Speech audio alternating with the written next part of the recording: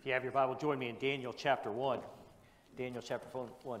What a blessing that was. So Brother Brian was over here playing on his cello, and it was kind of interesting to watch folks on this side because they were all staring at him. So I could see everybody watching him over here. And then we had Aiden was playing French horn, piccolo, is that what, okay. And then we had the trumpet by Brother David, and then we had two clarinets up here on the other side, the organ, the keyboard, the piano. So it's just a wonderful blessing this morning to have everybody involved in different ways.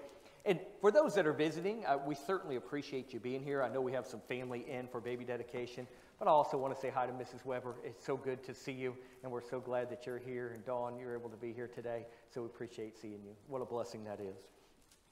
One of the things that we can forget is for those that are at the highest risk during COVID, that isolation can become a very real concern. And it's much more difficult for those that are elderly and who are at higher risk to get out. And so I'm so grateful to be able to get to see some of those folks from time to time and just encourage you to make sure you stay in contact with people in our church who aren't able to get out. When we come to Daniel chapter 1, we're taking a little bit of a break from our series here and just focusing this morning as we were looking at child dedication. As I mentioned, really genuinely, child dedication, we don't believe in anything that a church can do for a child will get a child to heaven one day. What we can do as a church is present the gospel of Jesus Christ, and for individuals who accept and trust in Jesus Christ, then they will spend eternity with God in heaven one day. That faith and trust in Christ is a personal decision. That is a decision that a person must come to at a point in their life. If we believe, we are not condemned. Whosoever believeth not is condemned already, because he hath not believed in the name of the only begotten Son of God. So a child, as an infant, like many were, aren't able to make a conscious decision in whether to accept or reject Christ at this point in life. But we believe in a principle called the age of accountability. Now, I'm not going to dive into that this morning particularly, and why we do believe in that. But the age of accountability is not a set age. It's not when they turn. And there are some religions that would say when a child turns this age, then they make a decision about whether they want to go to heaven or not. We don't believe that it's an age, because there would be some that due to mental capacity may never in their lifetime be able to understand that there is a punishment for sin. And because of that, we believe that God's grace is there and is understanding that they are unable to make a decision to put their faith in Jesus Christ. So when a child comes to a place to where they recognize that they're a sinner, that there was a payment for their sin in the death of Christ on the cross, they have to accept or reject Jesus Christ. You say, well, what age is that? Well, I think that age can vary. I think it can vary depending on different issues, part of what they have been taught, part of what their ability to understand is. I believe that for many who are brought up in church, that their age of accountability, if you will, would be a bit earlier, because they would come to a place to where they understand right and wrong earlier. And so for me, that happened when I was 5 years old, that I began to understand that. Now, could my understanding been before that? Probably so. But when I recognized and I accepted Christ as my Savior, I was 5 years old. I have known children as young as 3 to come to that place. I don't think that is very common, but I have known children to come to a place as young as 3 years old, to which they understood their need for a Savior. So our desire as a church is to present the gospel and to help children begin to understand so they can make that decision for themselves. This morning, nothing we did is going to make it so that any of those kids go to heaven one day. It will come down to when they choose to accept or reject Jesus Christ. It's a personal decision that I cannot make for them. 2 of those kids were mine. I wish I could make it for them. But it's a decision they have to make for themselves. As a parent, my goal, my job, my responsibility is to create an environment for my children so that it becomes natural and desirous for them to want to trust in Jesus Christ as their Savior. And I work towards that end. But more than that, is I want them to trust in Christ early, but I want them to have an understanding of biblical truth, and I want them to live for Christ all the days of their life. That takes work. It takes a lot of effort pouring into children to help them get so grounded in biblical truth that that's all they want for their life. As a parent, there are certain things that you fear. There are fears that I have from a spiritual realm, that is true. There are other fears that I have that are not spiritual per se in nature. My kids will ask me, Daddy, what are you afraid of? Honestly, there's not too many things in life that I live in fear of. I mean, it's just not my nature. There are a couple of things that I live with a constant mental, I don't want this to happen. One, I don't know why this is. I live with a reasonable amount of fear of backing over a child in a car. I don't know why that's ingrained in me, but I can almost become violent with my kids when I have to move a car, even to wash it. You stand right there where I can see you the whole time, because for whatever reason, I live in fear of that. I don't really live in fear of this, but it is something as a parent that I don't ever want to see happen. I don't ever want one of my kids to be taken. And because of that, there are natural concerns that I have. The other night, our next door neighbor, I sent my kids over to bring our neighbor something. So I sent them over. This is just timing of all timing. I send them out the door over to drop something off. So the three older ones, they head over. I'm finishing up washing something. Kara's gone. I then go to walk out just to check on them walking around. This is, not far at all. You're talking 20 feet from my house. But I walk out. About the time I walk out, they have gotten on the porch, and they're now far enough up I can't see them on our neighbor's porch. And here goes a white panel van driving off. Yes, okay, so parents, I'm not the only one. I'm like trying to get the license plate of this van just in case my kids aren't on that porch, And you just have certain trepidation. Now, Brother Sammy is our Spanish pastor. Brother Sammy was also in the Marines. And so one day he posted something on Facebook, and I kind of had to chuckle and laugh, and then I kind of had to agree at some level. I'm not saying this is spiritual, so please understand. I'm just saying I understand his pain here. He said, touch my kid, I will kill you dead, and smile at the sentencing. I go, you know what? I can live with that. I'm not completely against that. So there are certain things that you just go, I can't imagine that ever happening. And you can't imagine it happening for multiple reasons, but one of them is what does the rest of their life turn out like? When we come to Daniel chapter 1, that's exactly what has happened. In the 3rd year of the reign of Jehoiakim, king of Judah, came Nebuchadnezzar, king of Babylon, unto Jerusalem and besieged it. He goes and he encircles the city. Verse 3, and the king spake unto Ashpenaz, the master of the eunuchs, that he should bring certain of the children of Israel, and of the king's seed, and of the princes, children in whom was no blemish, but well favored, skillful in all wisdom, cunning in knowledge, understanding science, and such as had ability in them to stand in the king's palace, in whom they might teach the learning and the tongue of the Chaldeans. Nebuchadnezzar encompasses the city, starves them out, if you will. Then he takes the children out of the city. History tells us this happened probably 3 different times, and over the course of time, we don't know how many children were taken. All things being equal, it was more than a few. Some would say hundreds. Most believe that we were more in the thousands of children that were taken out and brought in to now Babylon to be trained in the way of the Chaldeans. As a parent, worse fear has happened.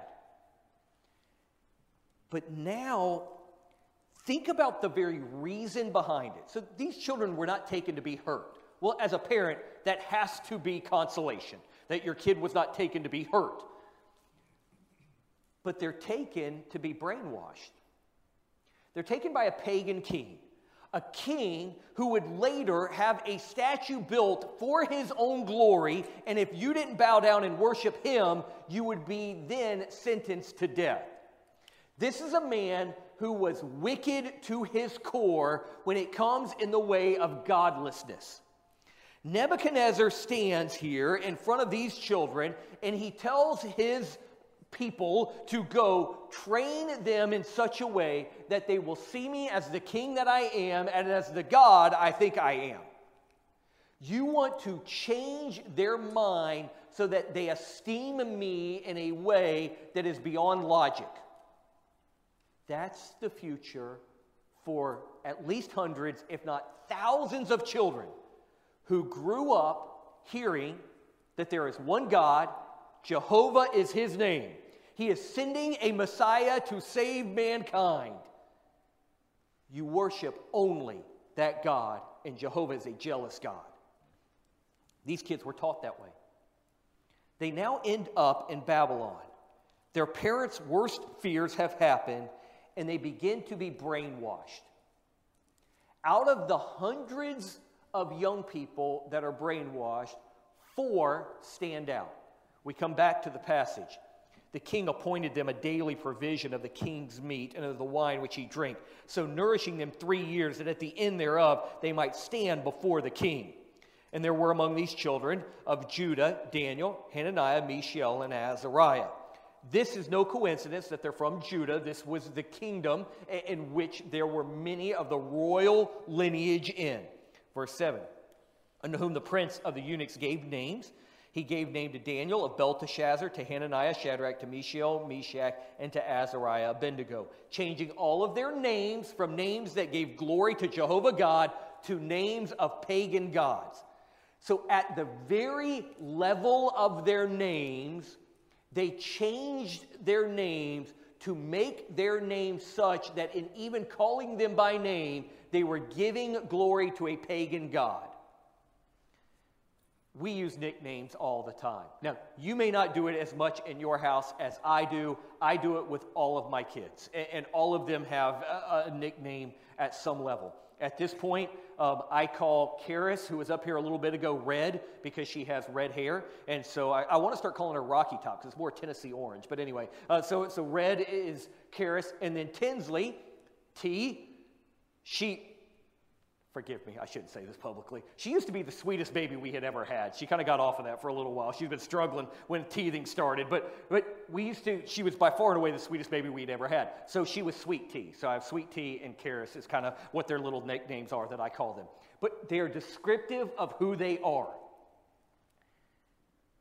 When Daniel, Hananiah, Mishael, and Azariah's names are changed, it is now pagan worship and calling them by name. As a parent, again, you look at this and you go, man, here's all of these kids, all of godliness has been taken away from them, and as a parent, you go, how can my child stand and do what's right? We don't know exactly how old they were. I would have to imagine they're fairly young. The younger they are, the easier they are to train and to redo their brains and their minds. Continuing on, they gave them these names in verse 8, but Daniel purposed in his heart that he would not defile himself with a portion of the king's meat, nor with the wine which he drank. Therefore he requested of the prince of the eunuchs that he might not defile himself. And we know that Hananiah, Azariah, Mishael, they all go along with Daniel. As a parent, all things being equal, Daniel's parents never know any of this. Not this side of eternity. Daniel's parents may well have been dead at this point, okay? How proud would they have been? Out of thousands of kids who knew better, their son and these 3 other boys stand up and do what's right. Now, you want to go back and start talking about, as a parent, what are the responsibilities that I have? When I talk about being a good steward, what is it that I want? I want that when I'm gone, when I'm not around to influence, that my kids stand and do what's right. And that's a challenge. And when I say that, look, kids are kids. I never, and I thought that the little ones did great this morning. If they had all been screaming, that wouldn't have shocked me at all. Because they're kids. Kids do these things. I mean, it's what they do. Kids get themselves in trouble. They misbehave. They are silly. Look, all of these things I understand. I'm not asking any child to be perfect. But when I'm gone and my kids are raised, I want them to have a determination to stand for the Lord even when I'm not there. So how do you do that? How do you get to that place? If we could have Daniel's parents, Hananiah, Azariah, Mishael's parents come in and do a little parenting conference for us, that'd be great. I would love to have some of their input as to what they did to help have this ingrained in their children's heart. But here are some biblical principles that I believe that can help when it comes to this matter of getting your kids to walk with the Lord. First of all, prioritize godly character. Prioritize godly character. We live in a world that puts emphasis on the wrong things. So when you look at a child and you look at their behavior, there is a myriad of aspects in their behavior. What are you going to put the emphasis on in their behavior? Are you going to put emphasis on their appearance? They will know it if you do. Are you going to put emphasis on their talents? They will know that if you do. If you put emphasis on other kids' talents, they will quickly recognize that in their own lives. If you want that, one of the most important things is that your children have godly character even when you're not around, you have to place emphasis on godly character. You have to prioritize it. Always praise character over talent. Always praise character over talent. The system is so faulty geared towards this. All right? And look, I'm not a T-ball parent. Everybody gets a trophy parent, okay? I'm not that. So I recognize that there are winners and losers, and I think it's as important for a child to learn how to lose as it is for a child to learn how to win. Both of these are character traits you need. I teach my kids all of the time, there is always someone better than you. That's just the reality. There's always someone who is better than you at something you're doing. It's just the way it goes. If you praise talent over character, you do it in subtle ways. When a test is taken and an A is obtained, the praise goes for the A. Well, don't you want your kids to get A's? Well, yes. Didn't you like getting A's? Yes. But if all I do is praise the grade and not the character of getting to the grade, then the grade becomes all that's important. So what does that mean?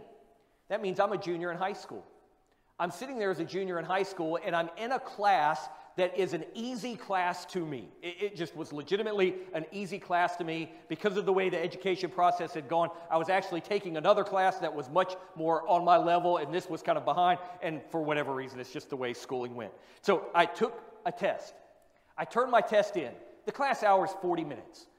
I take the test. It takes me about 15 minutes. I walk over, I turn it in, put it on the teacher's desk. The teacher knows the class. She knows me. She walks out of the classroom and stands outside by the rail of the classroom for the next 20 minutes, never coming back in the room. The kid next to the desk grabs my test off the desk, copies the answers off of my test, passes it on to the next kid. Copies answers off of my test, passes it on to the next kid. And it goes around the room as everyone's copying the answers off of my test. When it's time for the class to end, the teacher comes walking back in. My test is now back on the desk, everybody else's test with the same answers. The A was what was important. The A was what was important to the teacher. She knew what was going on. The character wasn't important. I would rather my child fail a test but have character than get an A on a test because they have no character. Grade's not the most important thing. When you put an emphasis on talent over character, you develop in your children an ambition to accomplish something that they may or may not be gifted towards. Daniel was obviously gifted. When you look in the passage, it says to find out those that are knowledge and understanding in science, such as have ability to stand before the king. There's no doubt that Daniel had natural, God-given talents and abilities. But somewhere along the line, His parents had taught him that his character of standing up and not eating the portion of the king's meat was more important than the talents that he had. Later on in the passage, he stands before the kings and he's found to be much wiser than everyone else. When you're in school, you tend to know where you rank among your classmates. You know who in there is smarter than you. You know which ones that you're probably smarter than in that subject, in that class at that point. Daniel was not an individual who didn't have an understanding of his own ability. What he understood was his character was more important than his ability. When we are given gifts from God, we nurture them, we develop them to the very best of our ability. We take those gifts and we continue to use them for God's glory, recognizing that what we have is God-given and it can be taken away in an instant. Character is what is important and we must emphasize it. Daniel was a young man who, though he was gifted, he had been guided to walk in truth. His talent was not do everything for this. And we see it especially now in our culture in sports. If you're talented in a sport, nothing else matters. It doesn't matter what kind of character. It doesn't matter if you cheat. I had a friend, this is 25 years ago. I had a friend who was a good baseball player. When I say good, he wasn't professional level. He was very good. He said, oh yeah, I go to this school, and at my school, I have to take 2 classes a day, and I get to do baseball-related stuff the other 6 classes. What? He had a talent, and his talent superseded his character. Now, he ended up no, I'm just kidding. He was a smart guy. But he lost out on an opportunity because giftedness robbed him really of developing his own character. Daniel was guided in such a way by his parents that he hit the mark. An unguided missile is a worthless missile. The other day, I had an opportunity to talk to an Air Force pilot father, and he was telling me about his son. His son had been going through a training exercise, and they had a new missile system that they were launching and practicing. In the test, he had to fly his plane one direction at about 600 miles an hour. 2 miles above him, there was a drone flying the other direction at 600 miles an hour. If train A leaves it, no, I'm just kidding. Okay, so you got one flying this way, one flying this way.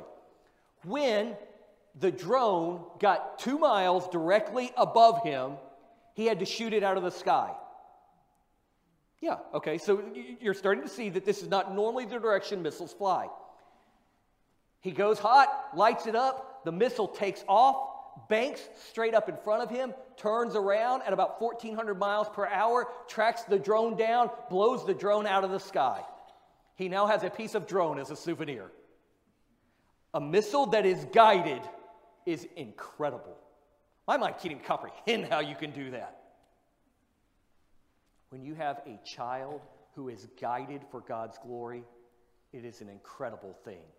Do you understand that guidance is more important than giftedness? One of the great verses of Scripture, Ecclesiastes 9:4, for to him that is joined to all the living there is hope, for a living dog is better than a dead lion. Potential only matters if it is reached for the right purposes. A living dog is better than a dead lion. It doesn't matter how much talent you have. If it is not guided for God's glory, you miss out on it. Samson was gifted. There is no doubt. He was pre-given his giftedness for God's glory, but he had no guidance, and he wasted everything in his life. Today, we see so often in the lives of pro athletes, those that end up in trouble with the law over and over and over and over.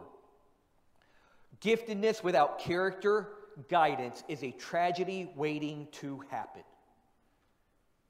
Every child I have ever met has giftedness. Every child I have ever met has talents. As a parent, my desire is to train those talents for God's glory, not to just train those talents. My dad-in-law was talking one time, and it was, a connection, a friend of a friend, and their child had grown up in church and was now singing on one of these TV competition shows. And the child was singing, and the way that they were behaving on these shows was anything but Christian. And one person said, man, I bet their parents are so proud. My dad-in-law said to me later on, he goes, I don't know how proud I'd be. Look, you love your kids, I understand that. But it was a talent that was not guided. We want to see our children's talents guided and used for the Lord. Write a list of character traits that you want your children to possess. If they were carried away today into Babylon, what would you want them to be? I would want my children to have courage, to have integrity, generosity, compassion. Teach them to be servants, humble, diligent, and determined. To do this, you're going to have to discover the spiritual gifts of your children. What gift does my child have? What is the gifting that is specific to my child? If I can discover the gifts of my children, then I can help develop those gifts. If I don't know what they are, then I can't develop them. It's true in our lives as well. The problem is, when it comes right down to it, I want oftentimes for my children what I want for my children. I remember talking to a guy one day, and he goes, man, I can't wait to see my kid playing on the PGA Tour one day. I don't know if your kid's good enough to play on the PGA Tour or not. If he is, praise the Lord, and I hope he gives God the glory for it. But the reason he wanted his kid playing on the PGA Tour is because he wanted to be on the PGA Tour. He just wasn't good enough. You ask Justice today, Justice, what do you want to be when you grow up? And he will probably come around to say something about, I think I want to be a preacher. Well, why does he want to be a preacher when he grows up? Because his dad's one. Okay, so that's why he wants to be one. And that doesn't bother me that he wants that, because that's what I do. But I don't want that for him because that's what I do. If that's not what the Lord has for him, that's not what I want for him. And you will never hear me put pressure on him to do that, because I want for him what the Lord wants for him. Now, I can see some giftedness in him. I can see it in all my kids that I don't have. And I'm grateful for that. But you've got to begin to discover the spiritual gifts of your children. Observe their lives. Don't quench their desire. Sometimes kids want to do stuff, and we go, it doesn't make sense. Your kid's been saving up money, and then they want to take their money, and they want to just give it to something. And don't quench their desire to be good. Have your kids ever asked you to do something for someone else? And them wanting to do something for someone else, really what that means is you're going to have to do something for someone else? And what they're asking you to do, it's wonderful that they have the heart, but you're going, I ain't got the time. Don't quench their desire. Help build that. Help train that. Anytime you see fruit of the Spirit coming out of them, give attention to it. When we look at young people, do we look for the good in them, or do we look for the bad in them? In a school, especially a private school, it's often that we give demerits. You did wrong, you get this punishment for what you did wrong. We did this at our school in Northern Virginia. I went to the principal one day, I'd read it in a book, and I showed it to him. He said, you know what, that's a good idea, let's try it. We started giving merits. When a kid did something right, we rewarded them for right. When as a parent you start looking for the right that your kids do, they do an awful lot of it. The wrong screams at you. The right, you got to train yourself to look for. When we train ourselves to look for it, then we can exhort it. Exhort your children in good works. Exhort them. Encourage them. Hey, you're doing a great job. Keep at it. This past year in Olympians, we have all these little prizes, and they get coins, and they could buy stuff in Olympians for the kids. The biggest prize we gave away last year was not something any kid could buy, because you can earn points for being there, you can earn points for bringing visitors, for memorizing Bible verses. All of the things that you earn points for are great, but you can earn them. The biggest prize we gave away was not something you could earn. Pastor Jeff took all the kids. He found the kid in there that just had the best character, and he gave that kid the biggest prize in all of Olympians last year. The reason is because character's what's important. Exhort them unto good works. Spend time with your children around God and God's Word. If you don't spend time together in God's Word, it will not be important to them because it's not important to you. Make it work. Bring it together. Put time and investment into the things that are important. Develop their natural gifts. Real quickly, your child has natural ability. This is not a spiritual gift that they get at salvation. This is natural ability. Encourage them in that natural ability. Now, being good at a video game is probably not their natural ability. Okay, I'm just saying, That may not be the area of their natural giftedness. But they may be extremely creative. Encourage them in that. It may be that they have an uncanny ability to be empathetic. Encourage them in that. Look for those areas. Encourage them in their creativity, their physical development, and in their academics. Don't shy away from it. It is not at all that we believe that, hey, the only thing that's important is godly principles, so we don't have to worry about anything else. That's not true. We should help our children to develop physically. For whatever reason, that seems to be a lost art in America. It's okay. I remember having to take the presidential fitness exam when I was a kid, and it's not a bad thing to help develop kids physically. To teach them physical discipline will help them with spiritual discipline. Teach them physically. Teach them academically. I was listening to a Christian preacher the other day, and he said a statement that really alarmed me. He said, in this issue, and it was a modern day issue, he said, as Christian conservatives, we did not have an answer for this issue. We had given up the academic high ground. And so people no longer respected our opinion on it because we didn't have a reasonable, thought out, biblical, logical answer to the matter. And when we stop, did I just lose my mic? Okay, I'll stay here best I can. When we lose out of our mindset that academically we can accomplish what it is that God has for us, then we lower the standard, and then when people come to Christianity, they look at it as a naive belief instead of a reasoned conclusion. We don't have to give that up. So academics is not something we have to shy away from. There is, and I mean this 100%, there is no academic field of study that does not lead back to God.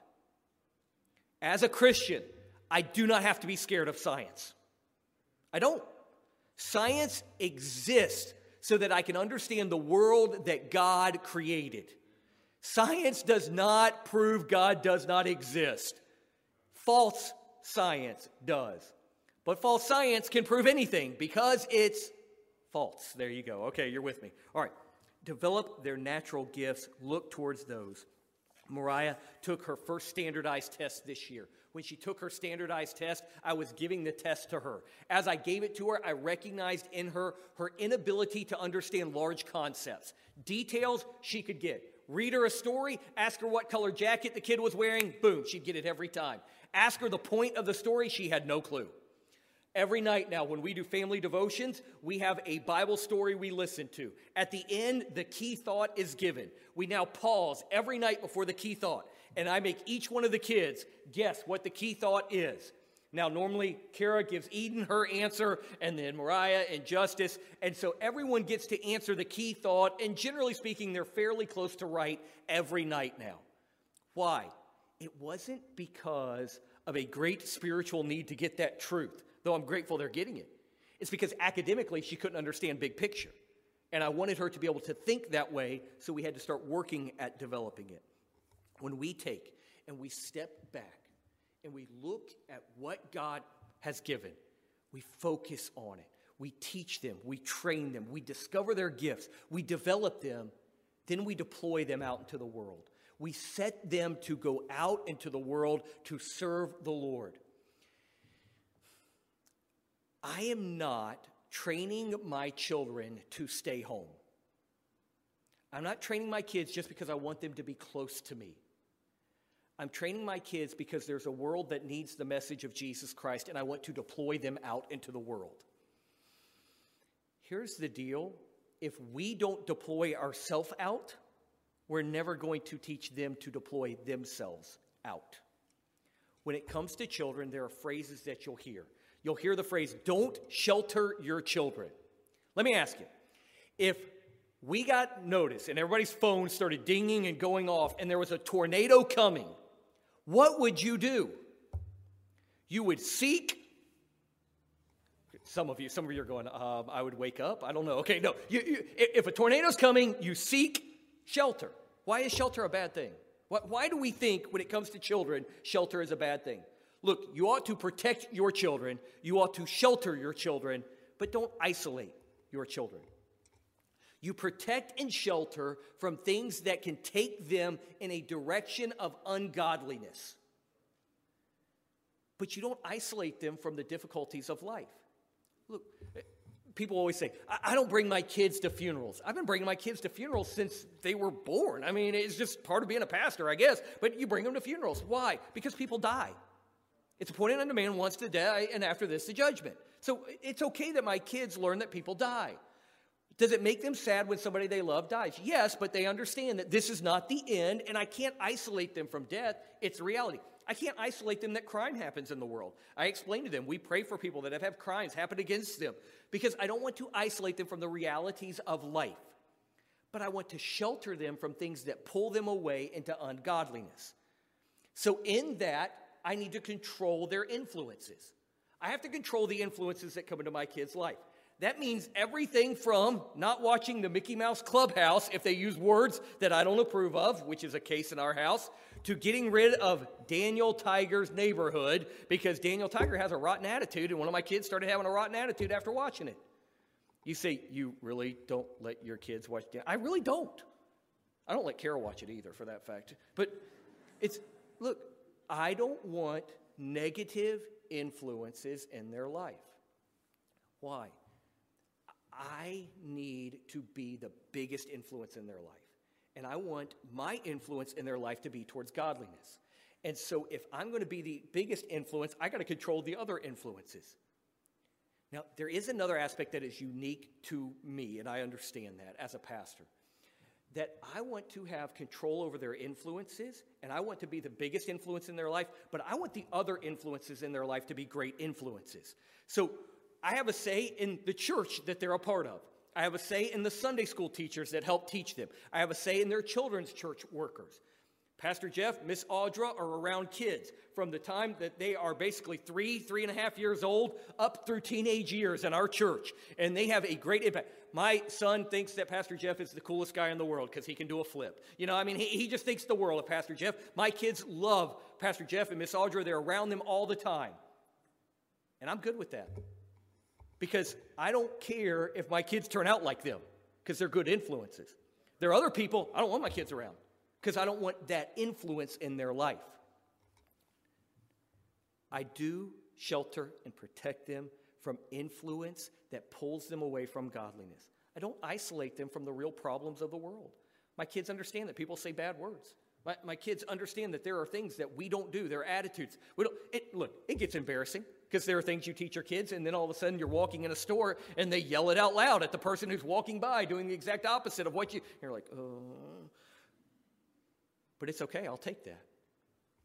Look, ultimately, for the parents in here who were involved today, for grandparents who are in here who have influence that you underestimate, make no mistake. We want to discover gifts in our children. We want to develop those gifts, and we want to deploy them out into the world. And when we take kids and we focus on those, we prioritize godly character, then when the day comes, when mom and dad aren't around, they will have purposed in their heart that they will not defile themselves. What more can you ask for your children than to have a heart's desire to serve the Lord even when you're not there? Let's pray. Father, I do not wish for wealth for my children. I do not wish for prosperity in this life. Though, Father, if that's what you choose and their character is such they can handle it, I'd be grateful. Father, my heart's desire is that they would love you and walk with you, and that the things of this life would find them developed in such a way that no matter what happens, their life brings glory and honor to you. And Lord, there will be tragedy, there will be difficulty, there will be bad influence, but I want it to be that I can control that until they are strong enough to deal with it. And Father, the reality is, as much as I read and learn and study, Father, I know I don't know. I know I don't know everything to do, and I know I get in the way of my children far more than anyone else gets in their way. So, Holy Spirit, I ask that you would lead me, lead Kara, and that for every other parent and grandparent in this room, that you would lead them to have influence and impact in developing godly character in the lives of our young people. For the Sunday school teachers and children's church workers in our congregation, that they would recognize the incredible privilege and responsibility they have to help steward our young people, so that, Father, one day they can stand for your glory. And Lord, in all that has taken place here today, may we not for 1 second leave here without a conscious and mindful gratitude that you are the giver of life, and that every child is a gift from you, and that the privilege to be involved in the lives of young people is a stewardship that is eternal. It is one in which we can lay up treasures in heaven, and give us the wisdom to do just that. Father, now as we go over and we head over to the gym for a meal, I pray that you'll bless the food. We thank you for your provision and giving it to us. God, our gratitude is towards you for all that you have blessed us with. But may we leave here today conscious of you and a desire to set an example walking with you day in and day out, each and every moment of each and every day. It is for your glory we ask it. Amen.